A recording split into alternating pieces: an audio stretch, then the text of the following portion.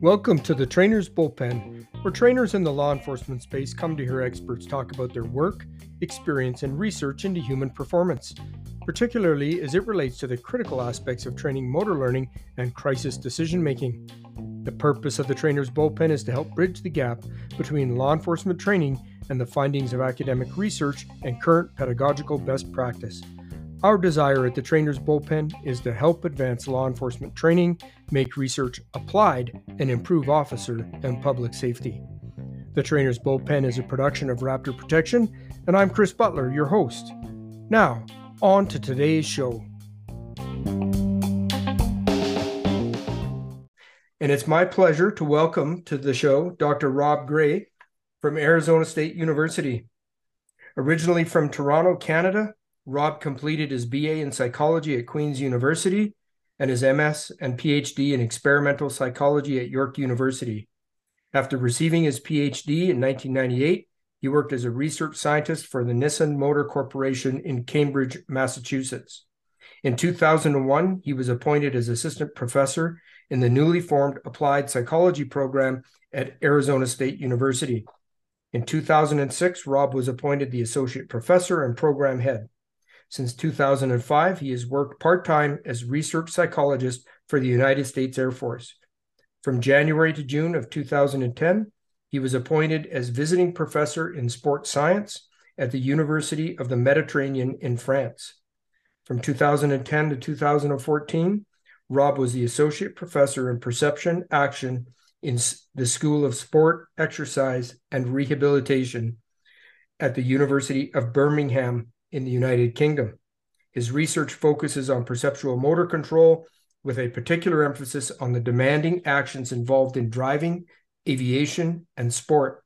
His goal is to conduct basic research that can be applied towards the improvement of training, simulation, accident prevention, and human-machine interface development within these contexts. In 2007, Rob was awarded the Distinguished Scientific Award for Early Career Contribution to Psychology from the American Psychological Association and the Earl Alusi Award. Rob, you will correct me if I pronounce that incorrectly. I think that's right. For early career achievement in the field of applied experimental and engineering psychology. In 2015, Rob started the Perception and Action podcast. This podcast explores how psychological research can be applied to improving performance, accelerating skill acquisition, and designing new technologies in sport and other high-performance domains. It covers disciplines, including sports science, psychology, human systems engineering, sport analytics, human factors, neuroscience, and cognitive science. The podcast reviews basic concepts and discusses the latest research in these areas. It is targeted at academics, researchers, coaches, performance analysts, technology developers, and students working and studying in these areas. You can find the Perception Action podcast at perceptionaction.com. Dr. Gray is also the author of How We Learn to Move, a revolution in the way we coach and practice sports skills. How We Learn to Move examines exciting and alternative approaches to learning movement skills and its implications for practice design, coaching, keeping students engaged in sport, the prevention of injury, developing training technology, and using performance analytics. Well, welcome, Dr. Gray, to the Trainer's Bullpen. Thank you for taking the time to join us today. You're my pleasure, Chris. Thank you for inviting me. Yeah, so, one of the things I so appreciate about you, Rob, is, and as I've mentioned, I've been following your podcast and Perception Action for well over a year now. But I love the way that you take research papers and studying different aspects of human performance and can break it down in a way that, especially somebody like me and the average law enforcement officer that doesn't have a background in research, in kinesiology, in these human performance domains, you really help us understand that. And so when I read this paper that you're going to help us understand today, it's called There Must Be an Ideal Solution, Assessing Training Methods of Knife Defense Performance of Police Recruits. Now, this is a study that Corner and Stoller and Keck did, and it was published in Policing and International Journal of Police Strategies and Management in 2020. But one of the things that they looked at, and you're going to help us understand, was basically two different training approaches, a linear approach and a nonlinear approach. Mm-hmm. And they found some pretty important findings that I think have implications for law enforcement training. So, Rob, that's why I asked you to come and help us understand that. Yeah, no, my pleasure. Yes. Sometimes these journal articles are really written for people that are working in that area. They're not written for a kind of outside audience. So, yeah, I try, I think best I can, I try to break it down for people. Yeah, and thank you for doing that too, because that's so important, because especially in law enforcement, the interdisciplinary domains, Rob, have such important, they've done such important work, and they have such important understanding that can really help advance law enforcement training. But again, it's almost like it hits the glass ceiling because of the way it's written for academia. Mm-hmm. It doesn't penetrate down into the applied part of law enforcement training. So thank you for doing that. Let's take a look at this study, Rob. Mm-hmm. What can you tell us about what were the researchers exploring? What were they examining, and what were their research questions?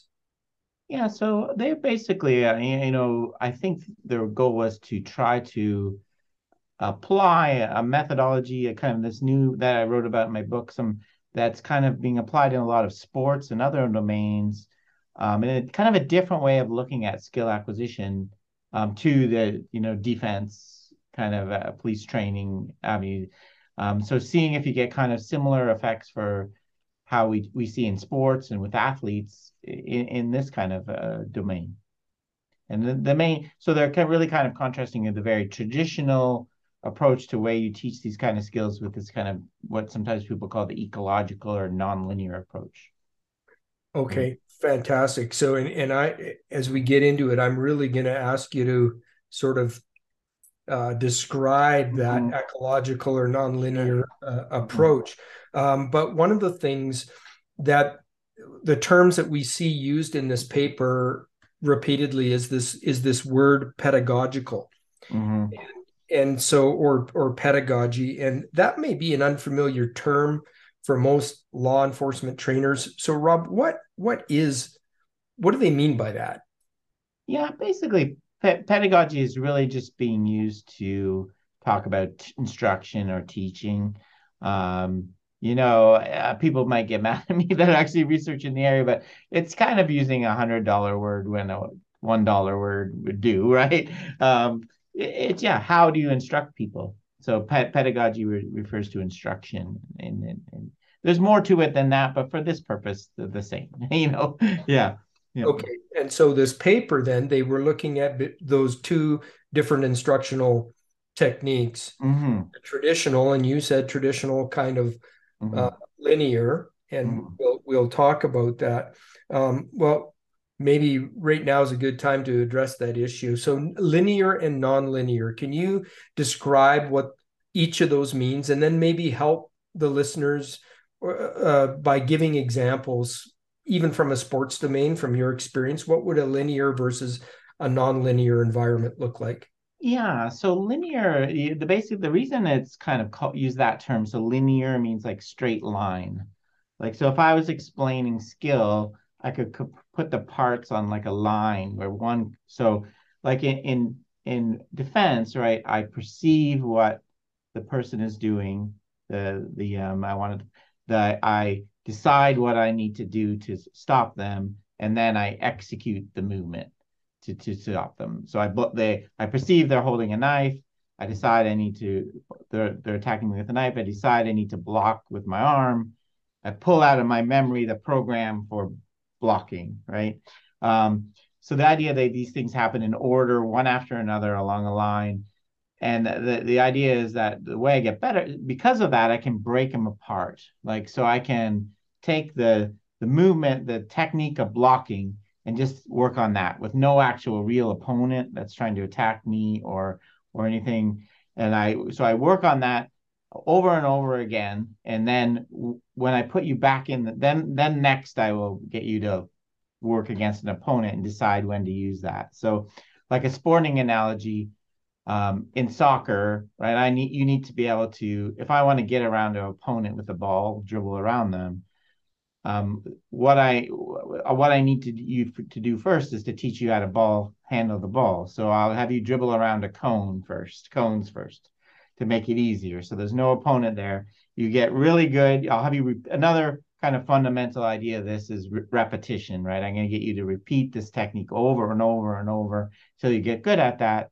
Then I'll put you in a game and you'll just be able to pull that out. I see an opponent in front of me. I'll pull out the dribbling from my memory and get around them. So it's kind of that's linear pedagogy.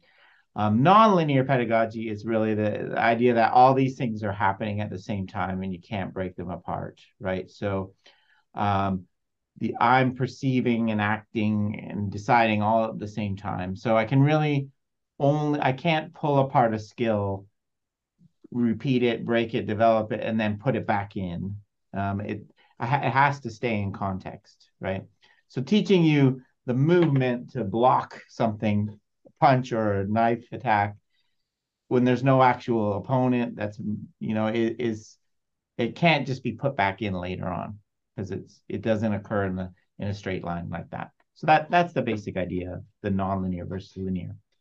Okay, so let me give you an example of a typical law enforcement training of say defending against a knife attack or a punch is often what you will see, Rob, is you'll have all the students in a line and you'll have other students who are playing the role of attacker, and the instructor will direct that say a right cross punch or a right roundhouse punch is going to come, and it will come, and the students have been taught this is the block, this is the wrap, this is the this, and it's broken down like that. So it's very scripted and typically very technique based, where they're told, you want the outside of your forearms to block, your hands are open, your fingers are splayed, and some will even get it detailed about the angle of the elbow, what it should look like and all that.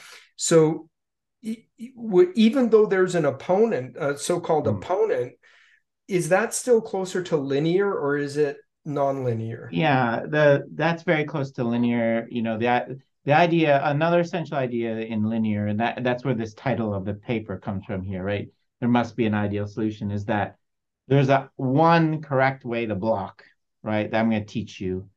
And I'm going to tell you all the mechanics of it, like keep your arms up, do this and you're going to repeat it over and over. That's the way we become skillful, right?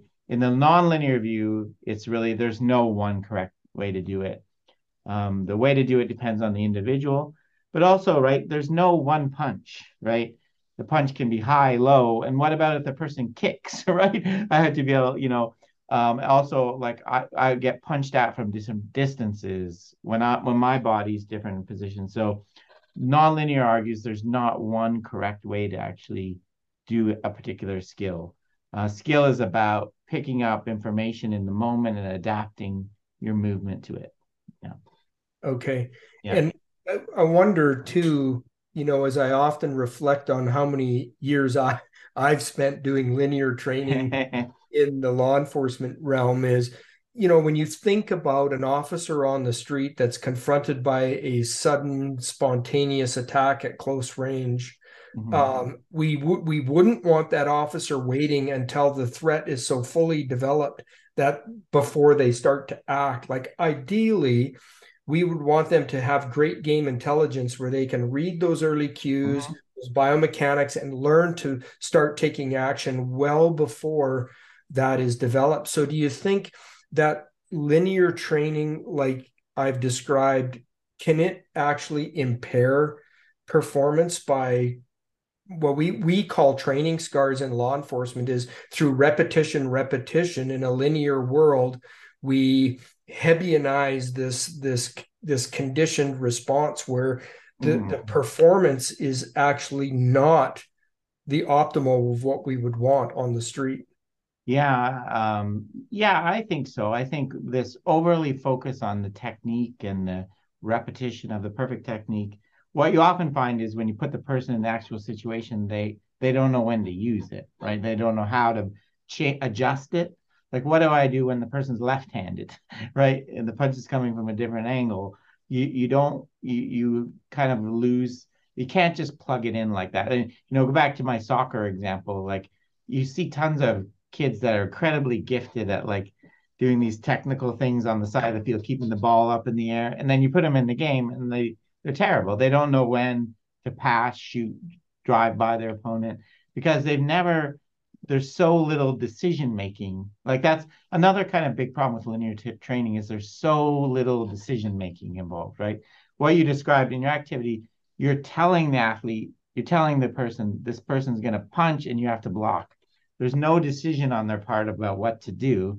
And then you get them in a complex environment where they don't know what can happen, and they make the wrong decision, and we wonder why, right? Because we didn't give any practice at that. Yeah. Yeah. So Right. I guess it's not so much that it can hurt. It can in some sense, but it's the idea that it's really not the most efficient use of kind of practice time, right? We're spending so much time worrying about the technical when we're not, teaching the other parts of it. Yeah. Okay, Yeah. great. So let's look at the study design, Rob. Why don't you walk us through that? How did they carry out the study? I know before we started hit the record button, you began to tell me a bit about some of the Yeah. methodology that maybe could have been a little bit better, but why don't you tell us about the study design and Yeah, so I think this was a study that happened was in Germany, and they took police recruits. I think in the end they ended up with 20, and they put them into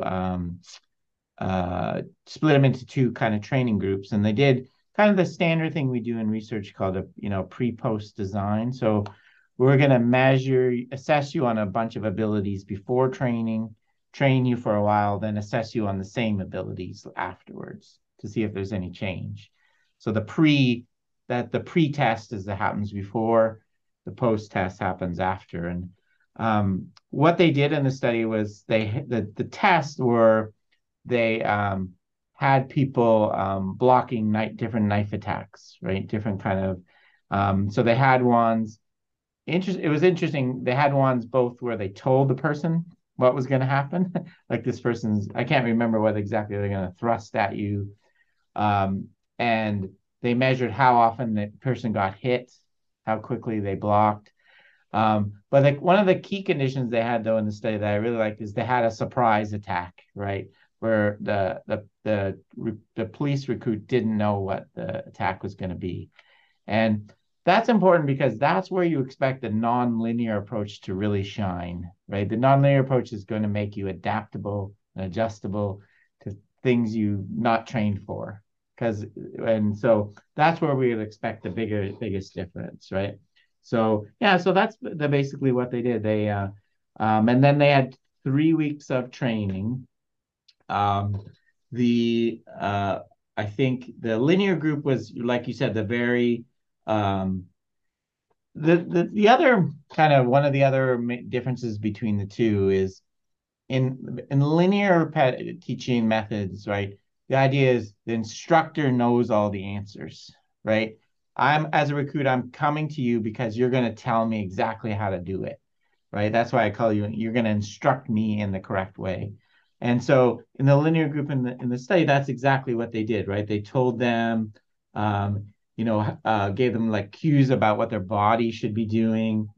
I had an example here, they're they're giving them like specific instructions about how to do different types of blocks, doing these different kind of things. Like so, for example, one of their cues was for inside defense, bend the elbow at an angle between 90 and 120 degrees and rotate the hip. Right. So they're giving a very the instructor is giving the solution to the recruit. Here's what you do when this happens, right?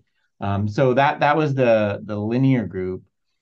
In a nonlinear, and the other ways we kind of changed the way how we think of the coach as more of a designer and guide. So the fundamental assumption is the coach doesn't know exactly the best way to do it, right? because it's going to depend on the situation, the individual. So what I'm going to do is just I'm going to create practice for you to figure out how to do it on your own, right? So in this study, what they did was they instead of doing lots of instruction and isolated repeats of these movements, they had they call it what did they call it? Dynamic chaos. So they were constantly sparring with other people, and then different attacks from different positions. They were kind of varying things. So they really did not do any, as far as I can tell. They just told them don't get hit, create distance from your opponent. They didn't tell them anything about how to stop any of the attacks. So they didn't give them any explicit instructions about how to move, right? And they just kind of let them explore through things. And as I said, this is so maybe I'll stop there and I'll let you kind of if there's any kind of points. Yeah, no, I thank you. Yeah. So in that, then, is that normal in like a nonlinear training approach to not give any instruction at all, or would you still want to, like, you'd want your performers to know basic goals and principles? Mm-hmm. Maybe not the technique of how to get there, but like, what's the goal and principle of being successful in this environment? Is that right? Yeah, yeah. So it is on yes, on the one hand, we don't really in the nonlinear approach, we don't really give any instructions at all about how to we're giving you problems to solve, not solutions. We want you to figure out the solution. But at the same time, like I think I were talking to you before we started recording, I don't think this is the best example of a nonlinear approach because one of the things kind of confusions people have about this is that they think nonlinear just means letting you do it on your own with no kind of guidance. Like going back to my soccer example, okay, dribbling around the cones doesn't work. Okay, just let them play a whole bunch of games. Like and I'm not going to say anything at all. That's really not what the nonlinear approach is. In particular, they mentioned this term called the constraints-led approach. A nonlinear approach, I'm what I'm going to do is keep the thing more realistic. Like I'm going to have you sparring, but I'm going to add things to try to help guide you to more effective techniques, right? So, um, maybe if this was more of a martial arts, maybe I'm seeing as a coach, I'm seeing that you're always trying to grab the person's head to pull them down to the ground. Um, and that's not really working well. I'll add what I call a constraint. I'll say, okay, there's a rule, no grabbing over the head. Or I'll tell their opponent, all right, lean way back. Right. So I'm somehow I'm like changing the structure of practice to kind of get you to try different things. So it's not just letting people do whatever they want. That's kind of the misconception about this approach. As a coach, you're stepping in and you're saying, or you even might do it like, okay, try getting closer to them, or try putting your left, even a little bit of instruction. So usually there's more to it than this study, which was kind of just letting people fight with some variation, right? Um, Okay. yeah. Yeah. One of the things that I've seen really good trainers do in law enforcement, say when we're teaching balance displacement Mm-hmm. takedowns, is they will educate the students about balance, about the vestibular system and how balance works and how you disrupt balance, but they Mm-hmm. won't give them any specific instructions about this is how you do it and how you do it. It's Yeah. all now they have to self-organize based upon the context to apply those goals and principles. So Yeah. would that type of approach still be consistent with Exactly. And you used nonlinear? a key term there, self-organized. So I want you to figure it out.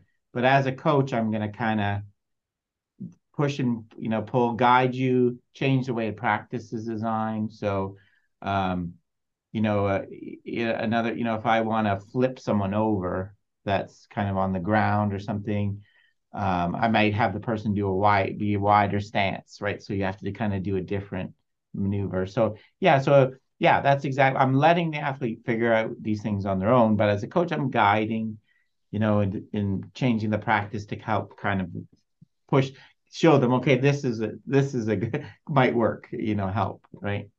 Um, But another kind of difference, and you see it in here is Bruce Lee used to have this term he used, keep making practice alive, right?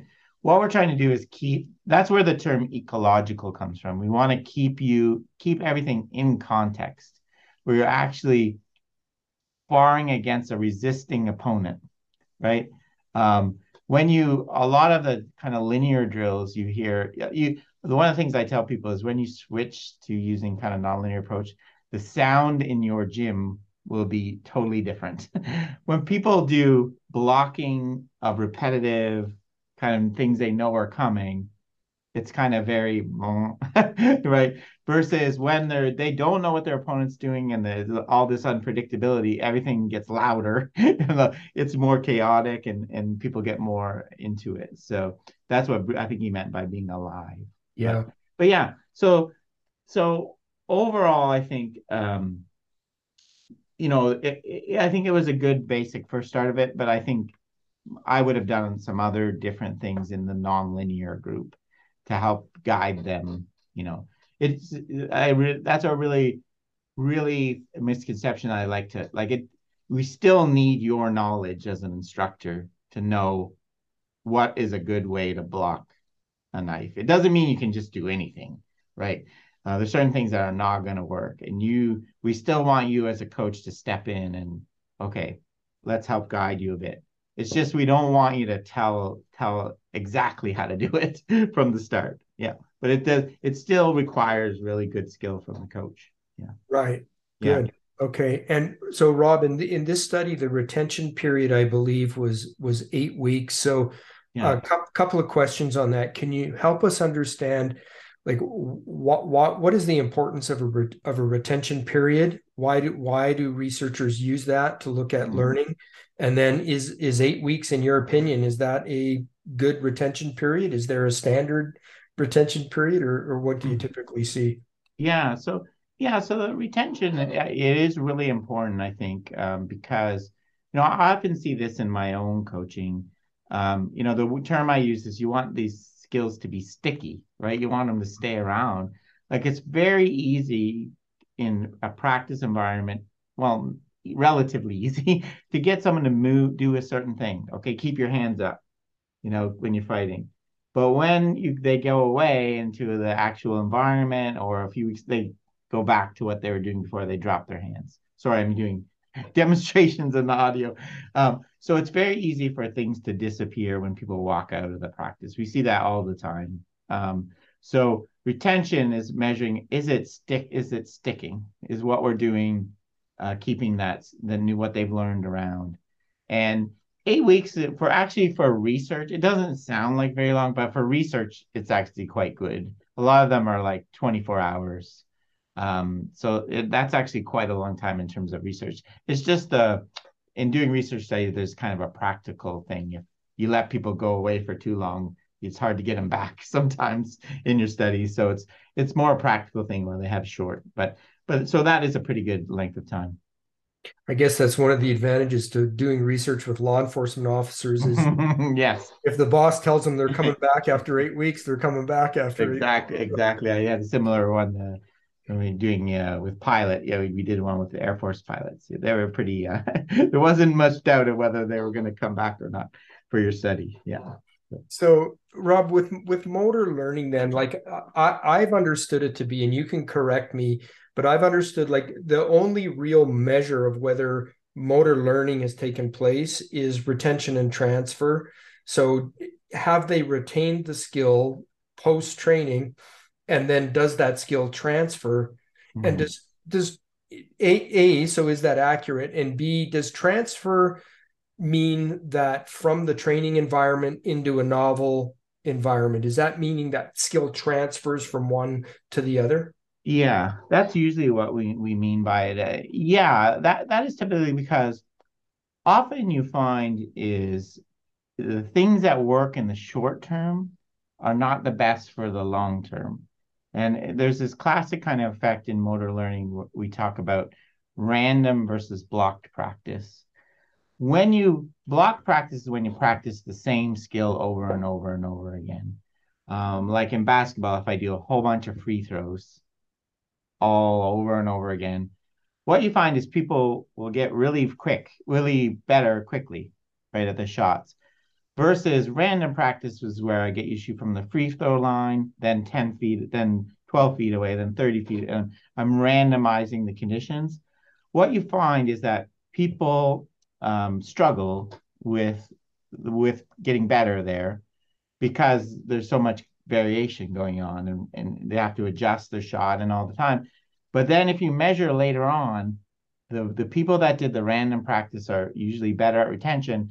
And what they're particularly good at is if you make them take a shot from a distance that neither person did in practice, they're way better because they've learned how to adjust their shot for different distances. Whereas the other person in the block group just didn't learn how to make free throws, right? So, so the conditions of what happens while you're training don't always predict what's going to happen in the long run and what happens when we put you in other conditions, right? And they actually had an interesting thing in this study that kind of goes along with this. They measured people's kind of perceived confidence, right? So they asked people, how well do you think you're doing? How well do you think you're learning the skill? And what you often find is people in the linear, kind of repetitive, blocked groups think they're doing better, right? Because they're making more shots. Whereas the people in the non-linear, random, they think, oh man, I'm really struggling. I can't do that. Like, so they're not really good at assessing how well they're actually learning. And I always say, like, to learn, you have to fail a certain amount of time. That's when we learn. You have to make mistakes. And when we do that, we don't feel good. We don't feel like we're doing well, but you actually are. You're doing way better than if you did. You're learning a lot more than if you're doing everything perfectly. Like when you do everything perfectly, you don't learn, right, anything. You're just performing, not learning. Yeah. So yes, for sure. Retention and transfer, that's really what we want. We want it to stick and we want it to work in other conditions. Okay, perfect. Thanks for clarifying that. Now, one of the things that the authors state here, and it's on page 4 of the study, is they state that the main pedagogical problems for current law enforcement training, at least at the State Academy in Germany, in which they studied, were two things. They said piecemeal and disjointed training and simple mimicry or imitation of the trainers by the students. So, Rob, what's the concern? What's the problem with these two issues from a motor learning perspective? Why would learning be impaired when training looks like that? Yeah, so the first one, I definitely, I think I agree with, when you break it apart and piecemeal training, you get the problems like I mentioned before. You don't know how to actually use it, and when to use it, and how to adjust it. When you focus on the isolated technique, you have those kind of problems. The imitation one that's an interesting point. Demonstration is actually a really good tool. The only thing I think they could be referring to is like if I'm getting you to do a block when you're not actually blocking a real serious punch, you might just get the kind of superficial aspects of it without actually, like if I told you to watch me swing a baseball bat and swing it like me without actually hitting a high speed pitch, you might just get the basic, aesthetics of it without actually learning how to control the actual movement and adjust it. So I think that's what they're referring to there. Yeah. Okay. Yeah. So, on page 6 of the paper, the researchers discuss nonlinear training methods, and they state that the important supporting premise for nonlinear training is that human behavior in the real world is non-linear. And as soon as I read that, my mind went to your book that I've been reading. And it's like we live in an ecological world that is completely non-linear. So this is precisely one of the areas of your expertise and research focus, Rob. So can you expand on the importance of this relationship between performance in the real world and how that should impact our training methodology? Yeah. So it really goes back to this kind of idea of the one correct movement. Now, I'll give you an example that kind of fits with some of their discussion here, right? So what they're saying here is that a lot of people believe the problem with one of the real issues in training is that recruits are not getting enough reps to practice that technique. And the one of the big researchers in this in the ecological approach is Nikolai Bernstein, who's a Russian physiologist, and he was hired by the Soviet Union of Labor to work with blacksmiths, right? And what they had some blacksmiths that were really not very good at like cutting metal and doing these different things. And they had some that were great. And the assumption was the same one that I just discussed. The idea is the lesser skilled ones hadn't learned to repeat the one hammering movement, the one correct way to do it. They just need more reps. And what Bernstein did was actually measure the movements of skilled and non lesser skilled. And what he found was the expert one doesn't swing the hammer the same way every time. He traced the movement and he shows they use slightly different angles, slightly different movements. And so one of the key ideas in the ecological approach is that the environment around you and inside you is always changing, right? So what direction I'm getting attacked from, the height of the attacker, whether I'm fatigued or not. Well, it's never the same. So I can't have just one solution. I need lots of different solutions to effectively defend myself. So there's not one way to do things. I need to be able to vary my movements in an appropriate way. That's Okay. really kind of the fundamental idea. Yeah. All right. So can I unpack that a little bit more, or Sure. ask you to? So in the example that you gave then with the blacksmith, so the repetition, the success in repetition is the success in being able to replicate a successful outcome every time. Mhm. But the way they got there was not through the repetition of the same technique Exactly. every time. Exactly. Yeah. So Sometimes what you'll hear the expression repetition without repetition, repeating the okay. outcome without repeating the movement that got you there. Yeah. Okay. Yeah. That's really interesting because as a firearms instructor, one of the things that we do a lot is we focus on precise biomechanics of a draw stroke. So the Mhm. elbow needs to go like this, the grip needs to look like that, the angle of the wrist needs to look like this, and we go through a lot of pains to describe a biomechanical technique, and Mhm. we get the students to replicate that. But then what I noticed is when we're on the static firearms range and they can do that, they take great pains to try to replicate exactly what the trainer told Mhm. them to do. But now as soon as we put them in drills, like Mhm. realistic drills and even scenarios, we don't see that performance. Yeah. They're still able to get the gun out very quickly and efficiently, so they reach the same end state, but Mhm. the biomechanics is completely different than Mhm. what we have tried to drill into them on the range. So, you know, maybe this is the wrong approach because, if what you're saying here is the self-importance of self-organization and organizing your own movement to be able to be successful, Mhm. then the officer should be able to get that gun out, whether they're standing still, whether they're running, whether they're falling backwards, whether they're on Mhm. the ground. They should still be able to get very quickly and efficiently to the same endpoint, correct? Yes, exactly. And the idea is you cannot possibly teach them all the variants of all the correct movement for all those variants of like all you can do is help them learn to do it themselves, right? They're gonna have to make the adjustment when I'm leaning, no, when I'm running, how do I adjust my movement pattern, taking that into account, right? So, but we tend to focus on this, one ideal when I'm just standing still and everything's perfect, and then they get out in conditions and can't handle the variations. Yeah. Okay. And Rob, what about the inherent uniqueness of every human being and how they Mm-hmm. move?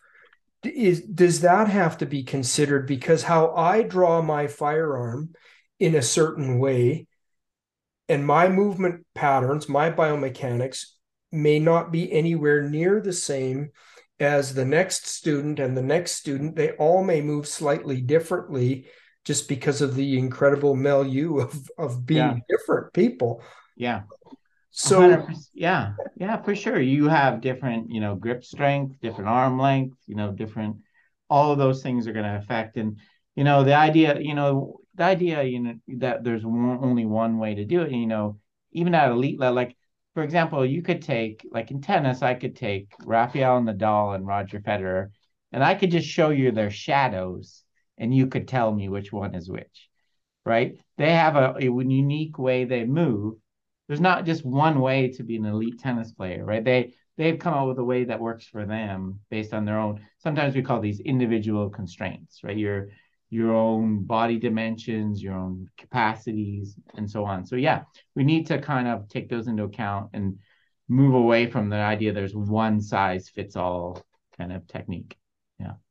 okay, and so in the constraints-led approach to training, then when you use the phrase the performer constraint, so would that Mm. be one of those aspects of recognizing that each performer has different characteristics? Exactly. Yeah, we got to kind of let them find what works for them. Yeah, there's certain, obviously this is again not, you can't do just anything. There's certain, you need to get the gun out in a way that's, under control, so there's certain requirements we have to meet still, but there's different ways we can within that. Yeah. Okay. Yeah. So we started to mention constraints-led approach or Uh, CLA. And as you know, the researchers spent a lot of ink in this study talking mhm, about the constraints-led approach. So I would uh, assume that mhm, most of the officers who are going to watch this interview, this will be new terminology for them. mhm. So help us understand, Rob, what is a constraints-led approach? And I think it's sort of a new, could we call it a revolution in training? I don't know if it's like the It- concept isn't new, but the mm. application of it might be I think more so. new. Yeah, I think it's people have been using the basic ideas for a long time, right? It's just kind of putting it all together and under a theory. Yeah, the idea is with the reason the constraint is a weird name, right? Yeah, you constrain someone so they get better. Sounds weird, right? It sounds like I'm limiting you. The idea is that um, so in any situation, right? So if someone was punching me, to defend myself, I have lots of different options. Like I could block with my left hand, right hand, I could step back out of the way, duck, right? So I have all these alternatives. And sometimes for a new learner, it can be hard to know, what do I do? Which one do I use? If I'm going to block, do I just use my arms straight or do I bend my wrists? Like there's so many options with the human body. A constraint is something that takes away some of those options, right? It takes away some of their options and this not only helps the person kind of figure out what to do, as an instructor, you can push someone to try something different, right? So say I was jumping out of the way, trying to move out of the way of a punch, right? As an instructor, I can add the constraint of a smaller area we're fighting in. So I've taken away that solution of backing up because I want you to learn how to block, right? Or I can constrain by, saying you're only allowed to use your right hand. Or I can put in a piece of something on the floor you have to step over. So the constraints that approach is what can I add to practice to kind of take away what the person's doing now and make them try something else. So I'm taking away some sort of aspect of their movement and getting them to try to explore another solution. That's why we call it that. Mhm. Okay, so examples of that. So there's three aspects in the CLA, right? There's Mhm. three things that the coach or the trainer can modify. You Mhm. can modify the performer, you can modify the task, and you can modify the environment, correct? Yeah. Yeah. Those are the three aspects. So in as a trainer, then as I think about whatever skill I'm teaching my officers, and you gave a great example of maybe I'm going to inhibit one limb, so now they only have one Mhm. arm. That's changing the performer constraint, right? Yeah, yeah, yeah. The kind of the what the individual can do. The you or sometimes we could consider that task. Now you have to block with just one arm. Yeah, yeah. Okay. But yeah, in the like an example of the environment, when I use them, like I work a lot in baseball, so I get, sometimes baseball pitchers will land on the when they land on the front foot, they kind of roll a bit, which I don't want them to do. So what I'll do is I put them in sand, like a sandbox, and when they land now, they almost fall over. So I've changed the environment to try to discourage that movement. But critically, in the constraint set approach, I'm not telling you what to do instead. Right? If I take away your left arm, I'm not telling you how to block with your right. You got to self-organize and figure that out on your own. Yes. Okay. Yeah. And other things that would be easy to do. So the goal is, like with the CLA approach, is to make it as ecologically rich as Mhm. possible, right? Yeah. Like, so, we in law enforcement, we can change the lighting, for example, if we're doing combatives in a Sure. training Yeah. environment, we could dim the lighting to constrain the Hmm. vision. We could even make it pitch black because officers have to function in Hmm. low light and no light conditions. We could replicate a freeway where they're getting in a ground fight beside a car, but now they can't go into Yeah. oncoming lanes. They've Yeah. got You to, can't go left. Yeah. yeah, Yeah. they can't, they've got to fix the Hmm. problem in this very constrained Hmm. space. What about changing the physiology of the performer? And what I mean by that is, can would it be appropriate to say push them physiologically, maybe with some type of a high intensity drill to get heart rate and physiology up, and then put them? So, For sure. Yeah.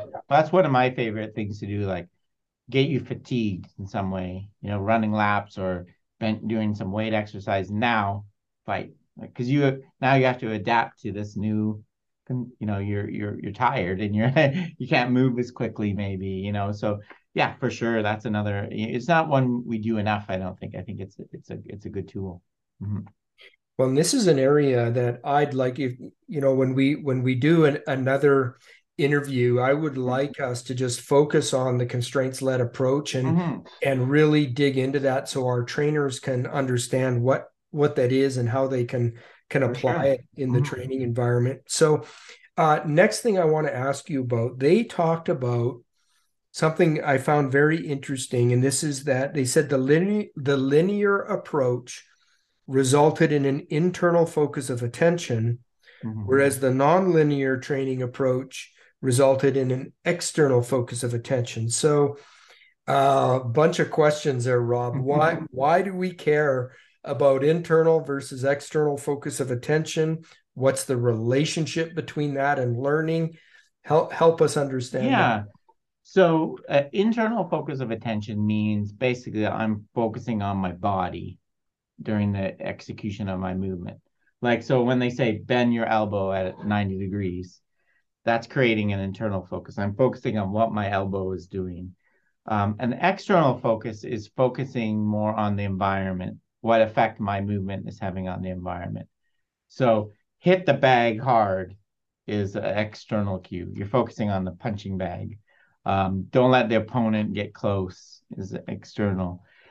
And there's a very long, actually almost 25 years of research now. It's one of the most kind of consistent findings in motor learning that you learn better when you focus externally. Kind of when you focus too much on your body, that's one of the things that we think happens when people fail under pressure, right? When you get under pressure, you start worrying about, oh, am my feet the right width apart? And you don't want to do that. You want to just let your body kind of go on its own. You want to focus on what's happening out there and let your body sort out the details of how to do it. So, yeah, so in general, getting people to focus on and you can think in linear, that's what we do all the time because we're talking about technique. We're talking about all about what your body is doing.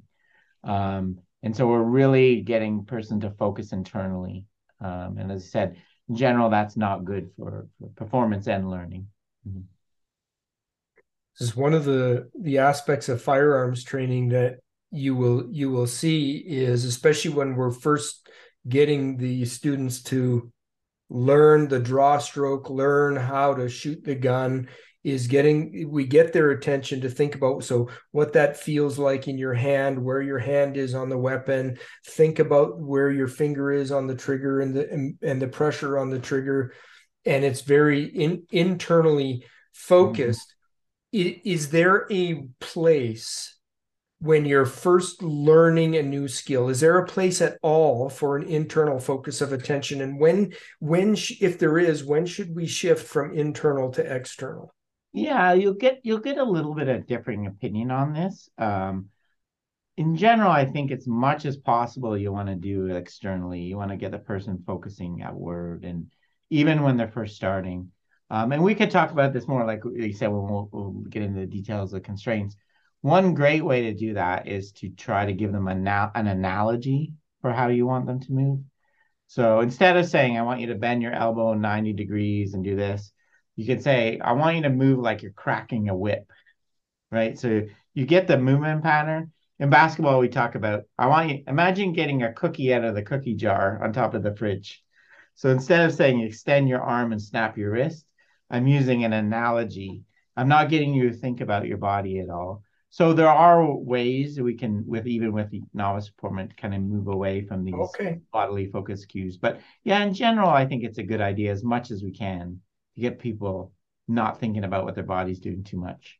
Yeah. Okay. Well, I'll be excited to talk with you Yeah. more about that. So we're coming up to the end of Mhm. our time here. So Rob, let's talk about the results of the study. Mhm. Why don't you tell us what did the researchers discover? What were the important outcomes from their research? Yeah. So what they did was they looked, as I said, they looked at the success rate after training, right, in those tests. And what they found were there was kind of compared to the linear group, the nonlinear group in the post-test got hit less, they reacted faster, um, and as kind of I would have predicted even before I say, in particular in the surprise attack, they did way, way better than the linear group.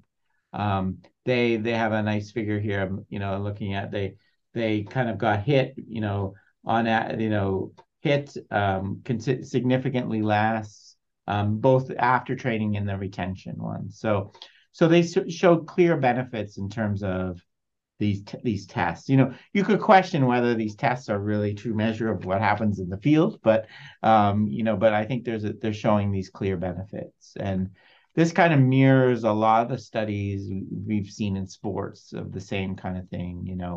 Um, it help people show greater improvements in when you use this more nonlinear approach, particularly like so their surprise attack is almost like a transfer kind of like it's a condition you didn't really prepare for, and that's when people really shine, right? um the one I work with, for example, in like team sports, I work with some volleyball coaches, and they say, they use kind of this nonlinear approach, and they say where you really see it, even when they're playing against a much better team in terms of talent and size, whenever the play breaks down and the ball is kind of going everywhere, they win every one of those points because they're more adaptable. They're not looking for the Uh, one solution. There is no solution to that. They have to solve it on the fly. So that's kind of what they saw. So they see these clear benefits at retention, for the and right after training and the retention period for this nonlinear approach. So I love the example you gave of the sporting event because for a law enforcement officer on the street, and I like to say every encounter they have is a novel encounter because Mm-hmm. nothing will be exactly, we cannot replicate in training Mm-mm. with any precision any encounter that they're going to have on the street. So to use your analogy, the ball's always going everywhere for an Yeah. officer. And that's kind of the like, one of the things we challenge.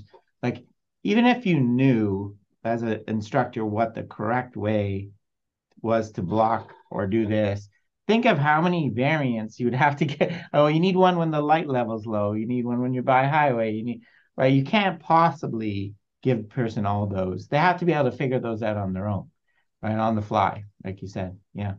And figuring that out is what we see in this research paper, and consistent with your Mhm. research and experience, is that the ecological nonlinear approach to training results in better problem solvers in Yeah. novel environments. Yeah, that's a great term, Chris. I think I like because what you're doing on the linear approach is giving people solutions. The nonlinear approach is giving people problems, right? So so that's it's not surprising they're better problem solvers. You're giving them more to solve in training. Yeah. Fantastic. Mhm. Well, Rob, I think our time is up. I so appreciate you, but is there anything else that you wanted to say about this study or to add before we finish? No, I think it's like a good, like I said, I think before we start recording, I think we were talking about how kind of ripe I think kind of this police training is for this, at least like trying this approach, right? Maybe it's not the best one for some things, but it is so I think this is a really good first step in kind of explaining the difference in that context and showing how it can be applied, even though I would do it slightly differently. But you can always quibble about some things in every study for sure. Yeah. Well, that's good, Rob. Maybe this study has tweaked you to go, you know what? Maybe I want to do a research study. You've got lots of willing law enforcement agencies around the Yeah. University of Arizona who would probably love to Mhm. participate in a study. But my friend, I want to thank you for your time, and I would really want to encourage anybody who's watching this to take advantage of the Perception Action podcast.